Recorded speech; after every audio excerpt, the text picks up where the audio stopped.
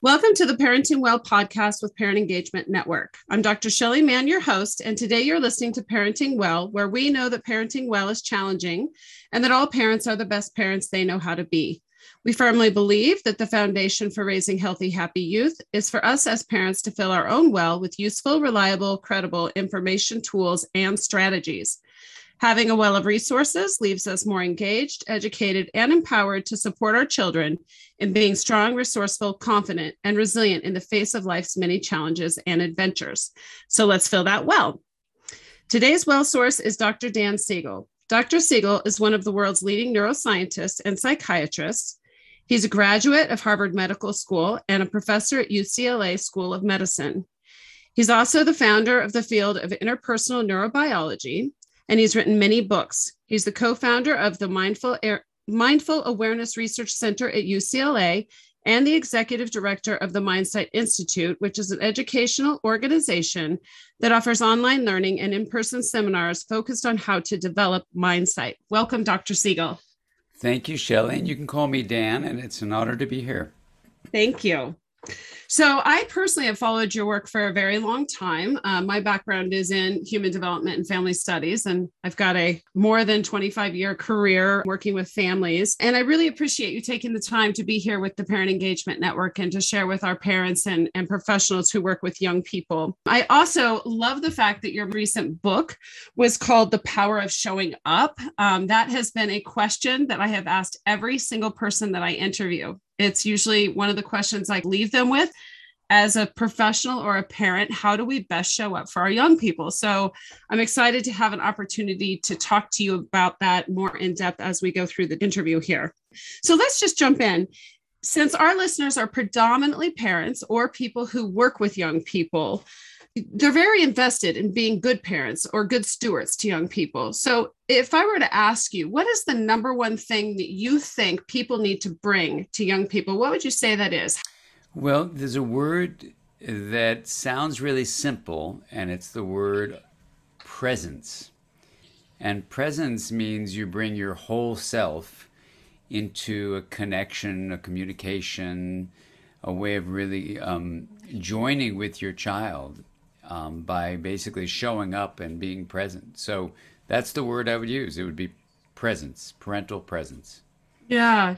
And that is somewhat challenging in a normal sense, but also maybe a little bit more challenging given the day and age we're living in where we're tempted by screens and phones. And I guess that takes an intentional goal to really show up and be present.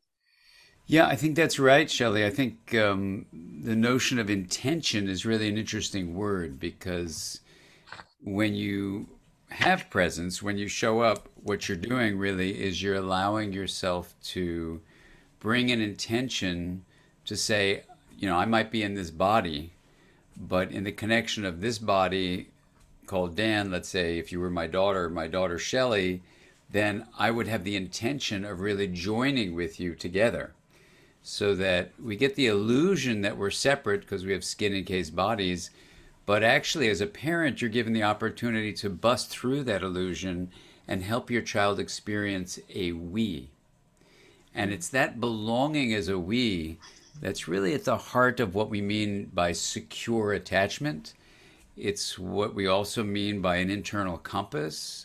It's what we mean by a growth mindset. It's what we mean by the notion that you can have resilience in your life while being kind and connected. So all these are both inner traits of ours that we can cultivate in our children, and also ways of just being on the planet. How do you choose to live your life? What are the skills you were given that give you the choice of showing up? So really, parenting is this incredible opportunity, and it's amazing how simple it is, even though that doesn't make it easy. So at least we can articulate it in simple words that can guide us, especially when we're tired or feeling out of sorts, when we're facing a pandemic and social unrest, when we're facing racism and social injustice, when we're facing the real frightening reality of environmental destruction on our planet. These are all things that can make us very agitated. And in that state of agitation in us as parents, we can disappear. We can try to distract ourselves with just watching television or trying not to feel our feelings. So presence is, yes, being there for your child, but it's also being there for your own inner truth. Mm. And that can be hard when times are hard. So, learning the skills that I try to teach with my various co authors, Mary Hartzell in Parenting from the Inside Out, and Tina Payne Bryson and the other parenting books, or really looking directly towards the adolescent period, all these books are really about presence. Yes. And you mentioned attachment, which I think that is such a fundamental building block for healthy and optimal development. And I like how you talk about attachment in the sense that even if you did not grow up in an environment where you yourself had a secure attachment, you can still show up and be with your child in a way that provides that opportunity for them to develop a secure attachment. So I'd be interested in what you would say about what that means to have a secure attachment and how parents can support that. Yeah, well, I'm trained in a research field called attachment theory and research. So there's a formal academic thing to the word attachment, even though some parenting approaches actually use the word attachment, but they're not related to the study and science of attachment. So just let's be really clear about that. So as a scientist who's trained as an attachment scientist, a researcher looking at parent-child relationships, what we know is that the way the interactions we have with our children unfold, and when I say we, I mean not just the mother, but as Sarah Hrdy, the anthropologist, beautifully writes about, it's mothers and others. So human beings evolved to have more than one attachment figure. And that should really be embraced as the truth of our human species, but also take the pressure of what I hear a lot of young mothers hear is, oh, I heard to be really a good attachment mother, I'm supposed to be the only attachment figure. That's absolutely not true.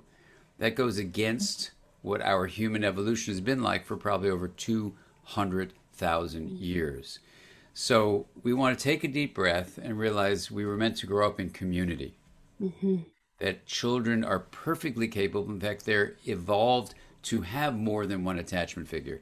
Could one of them be the main attachment figure? Sure, and we call that the primary attachment figure. But then there are a few selected others, trustworthy older individuals, usually adults, who a child turns to for safety, for being seen, that is, my inner world is known by you, for being soothed when I'm distressed.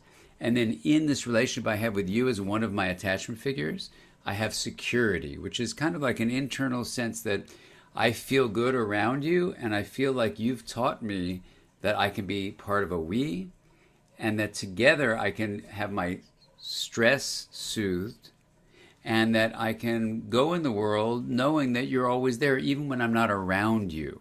So I kind of internalize that security. And that's what a secure attachment is all about. Yeah. And as someone who then internalizes that security, they go into the world with more resilience, more ability to solve problems, to self-regulate, all of those important factors that make us develop into healthy, happy people, right? Exactly. That's what the research shows. When our attachment is secure with our primary attachment figure, then you get all those positive things you're saying. Right. And I saw that this is something you've studied literally all the way back to when you were first in school, this concept of mindsight and recognizing that when a physician was with a patient and they were focused only on their physical wellness, the patient didn't recover the same way as they did when the physician was able to connect with them on an emotional level. Yeah. And from there, you've developed and done a ton of work in this area of mindsight. Could you share with us what mindsight is? Yeah. Well, the term mindsight is a word I made up, just as you're saying, when I was in school. It was so distressing for me to see my teachers in medical school treating people like objects, not like someone with a center of subjective experiences, the scientific way you'd say it, but like your feelings, what mattered to you, the meaning of things, the story of your life, the relationships you had. All these things you can put under the word mind, right? So heart, head, your gut, the feeling of being alive, the sensations, the fullness of the vitality of life. We're putting that under the word mind. Some people use the word mind for intellect. That's not how I use the word mind ever. But just we need to know what the words are used as. So I dropped out of school because I didn't want to become like those teachers, and I didn't really have any other role models for physicians. So that was my set of examples. So I said, forget it. I don't want to do that. So I went to go do other things. And in the course of, that time away, I thought about it and I thought, well, I could go back and actually maybe look into this business of seeing the mind, even if my teachers didn't. And so I said, but how am I going to remember that? You're busy as a medical student. So I made up this word mindsight. And when I went back to school, it was like my secret little protective lifesaver. So I'd see my teachers acting in ways that were really unempathic. And I would say quietly to myself, that's a mindsightless professor. Let's study how not to be by seeing how he or she was behaving. And so over the next 2 years in medical school, I found a few physician teachers who had the mindsight skill at least revealed. You never know if they had or not. I wasn't interviewing them. But most didn't. And when I went on to pediatrics, I did notice, like what I had noticed in medical school, is that when you had a clinician who really tuned into what was going on in your subjective life, how are you feeling that I've told you this lab result? What does this mean in your life that this is the diagnosis that you may have? What does this mean for your relationships? How about the story of who you are, your identity, your sense of self, your belonging, all that under the word mind.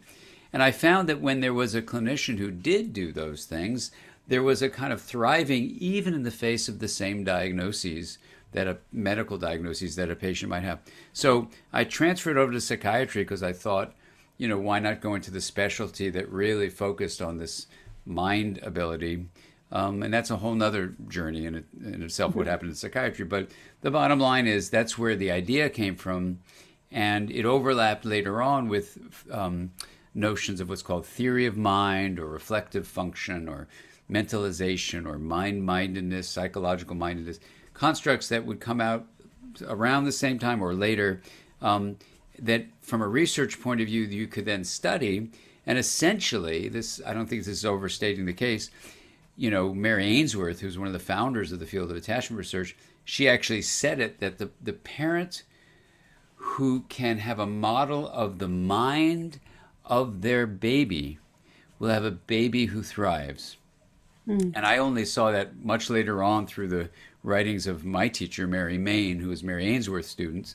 And anyway, it was very exciting to think that the founders of the field of attachment actually had this in mind. Even though they didn't name it, they were kind of trying to describe it as the essential feature of secure attachment. Very interesting. Yeah. And mindsight has 3 characteristics, right? Which is the insight, empathy, and integration. And integration, yeah. So this is where it's a little different from theory of mind or other things like that. Because what we say is that, once you sense your own mind, which is the basics of emotional intelligence, and once you're really interested and learn the skill of sensing another person's subjective life, which is the base of social intelligence, then you're able to create a very specific unfolding that we're just going to name as integration that looks like it's the basis of health. So we go from just the ability to see the mind in self or another individual in another body. I don't like to call that the other because, in fact, we're all deeply connected to one another. So there's the inner aspect of mindsight, there's the inter aspect of mindsight, but then there's this thing called integration, which is really defined as things being enabled to be different from one another, like you from me, but then we link in compassionate, respectful communication. You can express your own opinion, I can express my own opinion, and then we link together by communicating effectively and compassionately with each other. So that would be a relational integration. And when you have relational integration in attachment, what you have is security, and in the brain, in the child, you actually get integration in the brain, which is kind of the basis of every form of resilience. So if you like this kind of thinking, I wrote a graduate school textbook called The Developing Mind. You can get the third edition. It's 500 pages long, thousands of references. If you say, why did Shelley bring Dan on? This is all kind of goofy.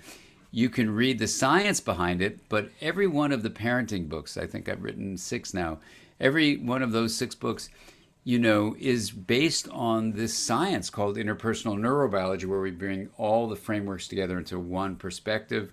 And The Developing Mind would be kind of a summary of all of that. That's great. And as we talk about integration and we talk about how a parent or someone working with a young person can interact with their child or the child they're working with, some of that, and this is related to what you talked about in showing up, some of that is how you first address their emotional state before you go into talking about what needs to be corrected. And I think as a parent, I've got 2 kids grown at this point myself.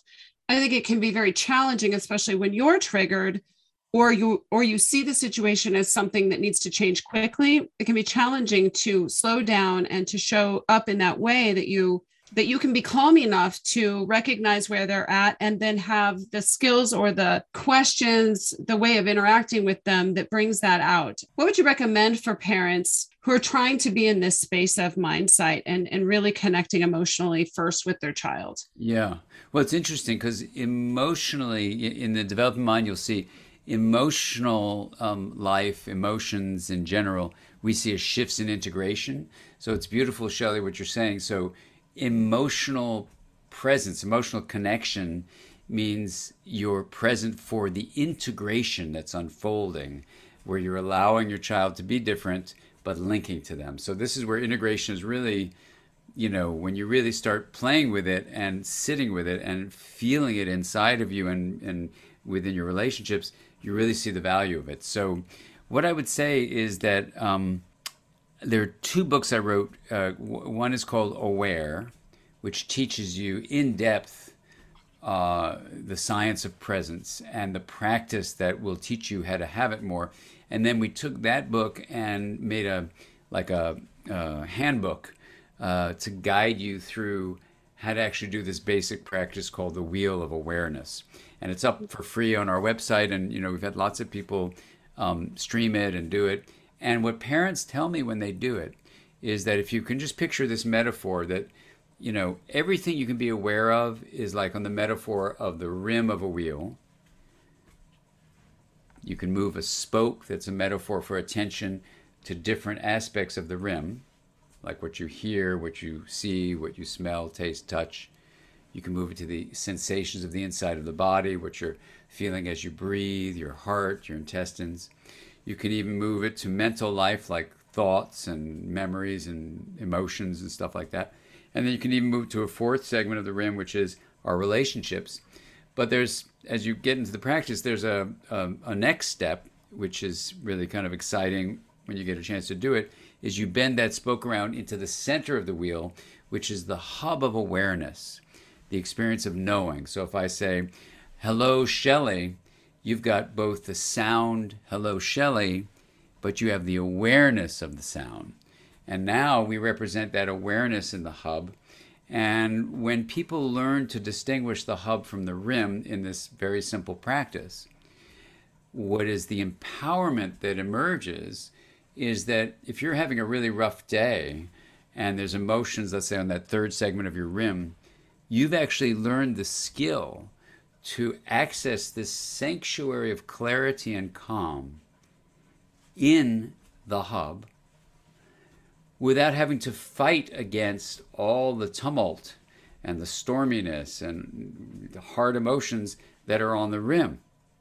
So now you drop into the hub, essentially, not forgetting the rim, but just not being flooded by the rim. And basically, this is what presence is. And as you've cultivated this ability, you show up for your child because now you're not lost in all your thoughts and judgments and worries and concerns and frettings. You're actually in this spaciousness.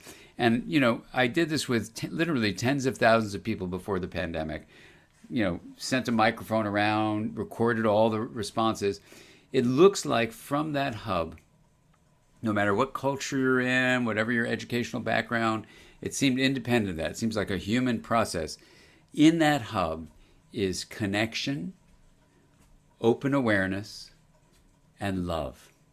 Mm. Now that spells the acronym COAL. I've used COAL in a different way in other settings, but let's just use it that way here. So imagine when things are getting tough in the world, or things are tough in a particular interaction with your child or adolescent, and you can go into that hub where COAL is the state that you are accessing of connection to your child, open awareness to whatever your child's experiencing, and love. And now your child picks up, you're coming from the hub, not the rim of reactivity. Why are you doing this? You're now coming from the hub. They feel it.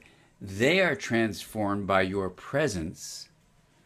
And when you get into the Aware book or Becoming Aware workbook, what's so cool about it is you actually learn the science of consciousness in a very accessible way. So you realize, wow, I can actually live a life, not just when I'm doing the Wheel of Awareness practice for, 24 minutes or something a day, but actually I live my life from this spacious place of connection, awareness, and love.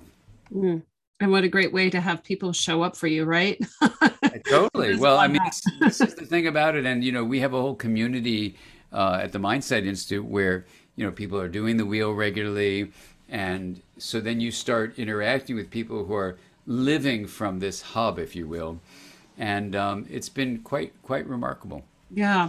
I have to share with you a story because I was probably halfway through your book about showing up. My 23-year-old is currently living with me, and we had kind of a distant interaction, not even a bad interaction, just one where I wasn't very present with her. And it was clear because I was distracted and I was doing other things and I wasn't fully listening. And she came back to my room while I was listening to the book and said something to me about it, asked me to be present with her. It made me feel like I've done this enough with her that she recognizes when I'm not there and Hmm. isn't afraid to come to me and say, look, I don't need you to solve anything right now. I really just need you to be here and listen to what I'm saying. Oh, that's So so it was beautiful. like, oh. So Yeah. it took me kind of full circle, and I stopped and I was there and I listened and Yeah. apologized for not being present initially, which you've talked about that too, which I think is another important piece of this, is that Yeah. we are not perfect and we're going to make these mistakes. And, saying I'm sorry to our children just models for them that it's okay for them to make mistakes and we can fix this. Beautiful. Yeah, exactly. And, Ed Tronick beautifully writes about this in a book he wrote with a colleague called Power of Discord, which is that, there is no such thing as perfect parenting, as you're saying. We could say, parental presence. But what that means is that when you identify ways you've goofed up and you're not present when you would rather have been, then instead of pretending like you weren't, you acknowledge, I'm a human being.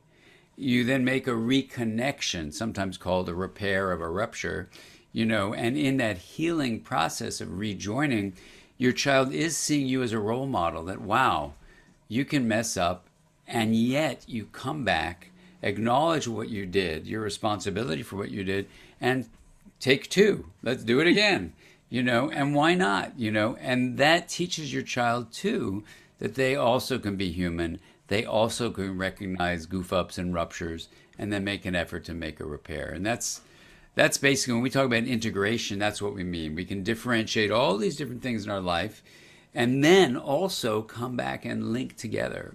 And in many ways, that linking is what love is all about. Yeah. Now, as we talk about different interactions that we might have with our kids, I've found that it's relative to parents, that pain and worry and suffering is relative. It might be that your child is failing a class for the first time, or it might be that your child is doing something really dangerous or scary. For a parent, it can all be scary. So when it comes to behaviors that are really challenging, and sometimes we see that, right, where a parent is not in the place of just working on building this relationship and showing up, but they're actually faced with something really challenging. What kind of advice would you have for that parent? You know, I, in many ways, in small ways, but also big ways, I think that's a really powerful way of describing the challenge of parenting in general. There's always challenges, even as our kids get in their 20s and 30s, as mine are.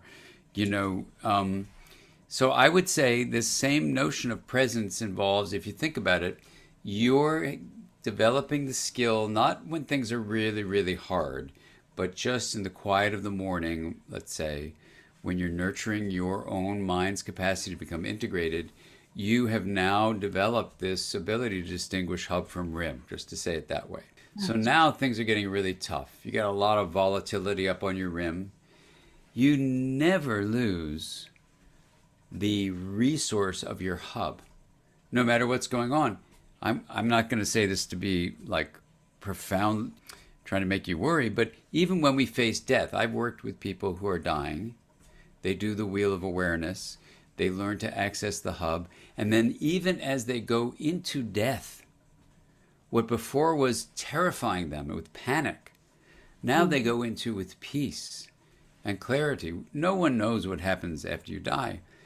But if people dying can face that moment of life with equanimity, having accessed the hub and realizing that it's the sanctuary, I mean, I could give you example after example of people who do the wheel of awareness practice who then can understand how that is a resource. Literally, I know this is an ancient indigenous saying, it's an ancient contemplative saying.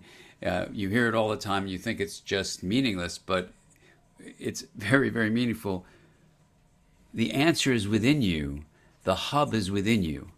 And so what it's a matter of is not getting lost in the rim. You know, when we're in school, we're told to be certain, know the answers, know this, know that, know this, know that. You know, and you're rewarded over and over again for, you know, acquiring absolute certainty about things. So you say, here's the answer on the test. Here's my check to buy a car. Here's what I'm going to do. You know, so the hub is actually a place of openness and freedom that initially can feel that it's only uncertainty. But yet what it is possibility. It's where all potentiality rests. There's a whole 100 pages about that in the book Aware.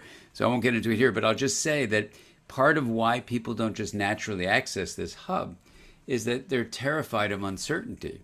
Now, when you're a parent, certainty has a quality that's associated with safety. Mm-hmm. You know, if I can be certain of this, my child will get into a good school and then they'll be guaranteed a job and they're going to have a healthy, happy life. So, of course, as parents, we want safety and we want certainty. And yet, presence is dropping out of what Rashid, the artist who has her quote on the Brooklyn Public Library entryway, you know, having abandoned, and here's the phrase I love, the flimsy fantasy of certainty, I decided to wander. Now, presence is really giving yourself permission to wander with curiosity and wonder with your child.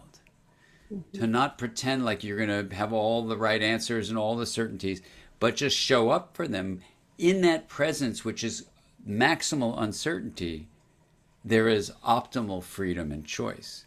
And so that's where, as people do the wheel and start getting comfortable with this transition of interpreting this connection, open spaciousness, and love as kind of terrifying because I'm not certain where's the safety, they actually learn that it's a place of incredible clarity. And you don't have to be in charge of everything. You just show up and you're present for everything. Yeah. That's beautiful. What it reminds me of is that there's a bit of a transition, I think, as a parent when they're very young and you are more in charge of some of the day-to-day things that you have to do to keep them safe. And then as they get older, you have to let go a little bit. You have to give a little bit of that freedom to them so they can grow into themselves. And ultimately, You have to realize that you can't control their behavior. That's exactly right. And, I tried to write this in the book called Brainstorm, which is for, adolescents themselves to read and for their parents. And, it was right when our youngest one was going off to college. And I remember that feeling, just it was like a kaleidoscope going back in time. She was the little baby in the family. She was the young one. We had to protect her because she was the baby while our son was like 4.5 and 5. all this stuff. And it was just so emotional, to say, wow, oh, she's going off, and, she's 27 now. She just completed the Appalachian Trail by herself at 2,200 miles in the worst weather in parts of it that they had seen in 150 years.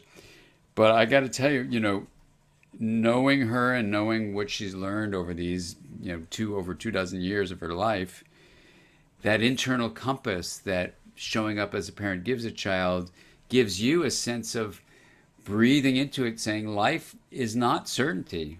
Life is a journey of discovery. And we want to be not only a safe haven for them where they come and they snuggle in and it's their safe harbor where everything's cool. We also want to be a solid launching pad where they take off into the world. And then as you're learning, you can't control it. It's like, this is the adventure of life. Right. And after they launch, they can always come back and seek help and support and guidance and love from you, right? Absolutely. So you've done a ton of things in your career. And as I've, looked over all of the stuff over the last few decades, I'm curious where you're going next. Like, what is the thing? I think it's interesting to know what's the thing you're most juiced or passionate about right now? Yeah. Well, this latest book I wrote is a natural progression, I think, and identifies what I'm, really focused on. I wake up every morning thinking about it.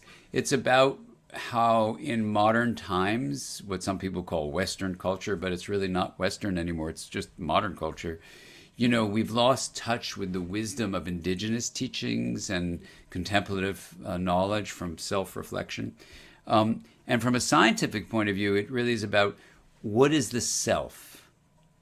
In earlier writings, I've spent a lot of time focusing on what is the mind. So this last book called Intra-Connected is about what is the self, what is identity, what does it mean to have belonging in our lives. So those three things can be woven together. And I think for facing the COVID-19 pandemic, we're only going to conquer this if as individuals realize that what we do individually has a big impact on the collective well-being of our whole society, on the whole planet. But when we're facing other pandemics, not just a viral pandemic, like the pandemic of racism and social injustice, those are also, ways where we are excessively differentiated from one another, saying my in-group is better than your in-group, and we're gonna marginalize and dehumanize your group because our group is better. We can't live like that anymore on Earth, and we don't need to, even though we may have a vulnerability to do in-group, out-group distinction, especially under threat. So that's another way where self-identity and belonging are shaping our well-being. And then things like, the polarization we're experiencing or the addiction to screens that people have. And a final pandemic besides all those, is environmental destruction. That the self that's defined as separate in many ways is the source of the destruction of our biodiversity because we think humanity is better than other species. So, it's my both wish and my thinking as a scientist that how modern culture defines the self, what features we use to identify who we are, and how we experience belonging, whether it's really constricted or widened up, will make the difference in the next 10 years as to whether humanity gets its acts together and we act together so that our children don't live in a nightmare of a planet or not. Yeah. As Christiana Figueroa says, in her wonderful book, it's a future we choose. It's really up to us. And so my small contribution is to say how we construct a self, which is a mind process that is shared in our culture. And if we continue to construct a self that's separate, then life on Earth is in grave danger. Mm-hmm. And the book tries to show all the developmental phases from before birth to all throughout maturity of our opportunities to see a much broader self, really a wider identity and a much broader belonging, that I think the future of life on Earth depends on. Thank you for that. Well, this has been a really fun conversation. And how would people reach out to you or get more information about what you're up to? Yeah, well, you can, come do some parenting stuff or just see what we're up to. There's two websites. They're linked. One is my name with the DR in front of it for Dr. Dr. Dan Siegel, Dr. Dan Siegel at .com. And then the other one would be Mind Sight Institute, so MIND for mind, and then Sight, SIGHT, and institute.com. Those are interlinked websites that get you all sorts of resources, videos, all sorts of things you can do. There are courses you can take if you choose to, books you can tap into, all sorts of stuff to improve and enhance your deep understanding of what it means to be human. Wonderful. Thank you so much. Thank you so much for being here today. Thank you, Shelley. Thank you for having me. Thanks for all your wonderful work. Before we go, I'd like to say a few things. I want to thank our sponsors, the Hope Coalition of Boulder County, Zia Consulting, Premier Members Credit Union, and the Sartell Bliss at Coldwell Bankers Group. Also, if you're interested in the work we're doing at the Parent Engagement Network, you can go to our website, which is www.penbv.org. From there, you'll see that we're doing our annual Stress and Anxiety Symposium again this year. It's going to be virtual. It's on January 29th and 30th. And you'll also have an opportunity to donate or become a sponsor of our organization. So we hope that today's conversation has filled your parenting well, and you've gotten some insights and information that you can take back into your life. Until next time, happy parenting.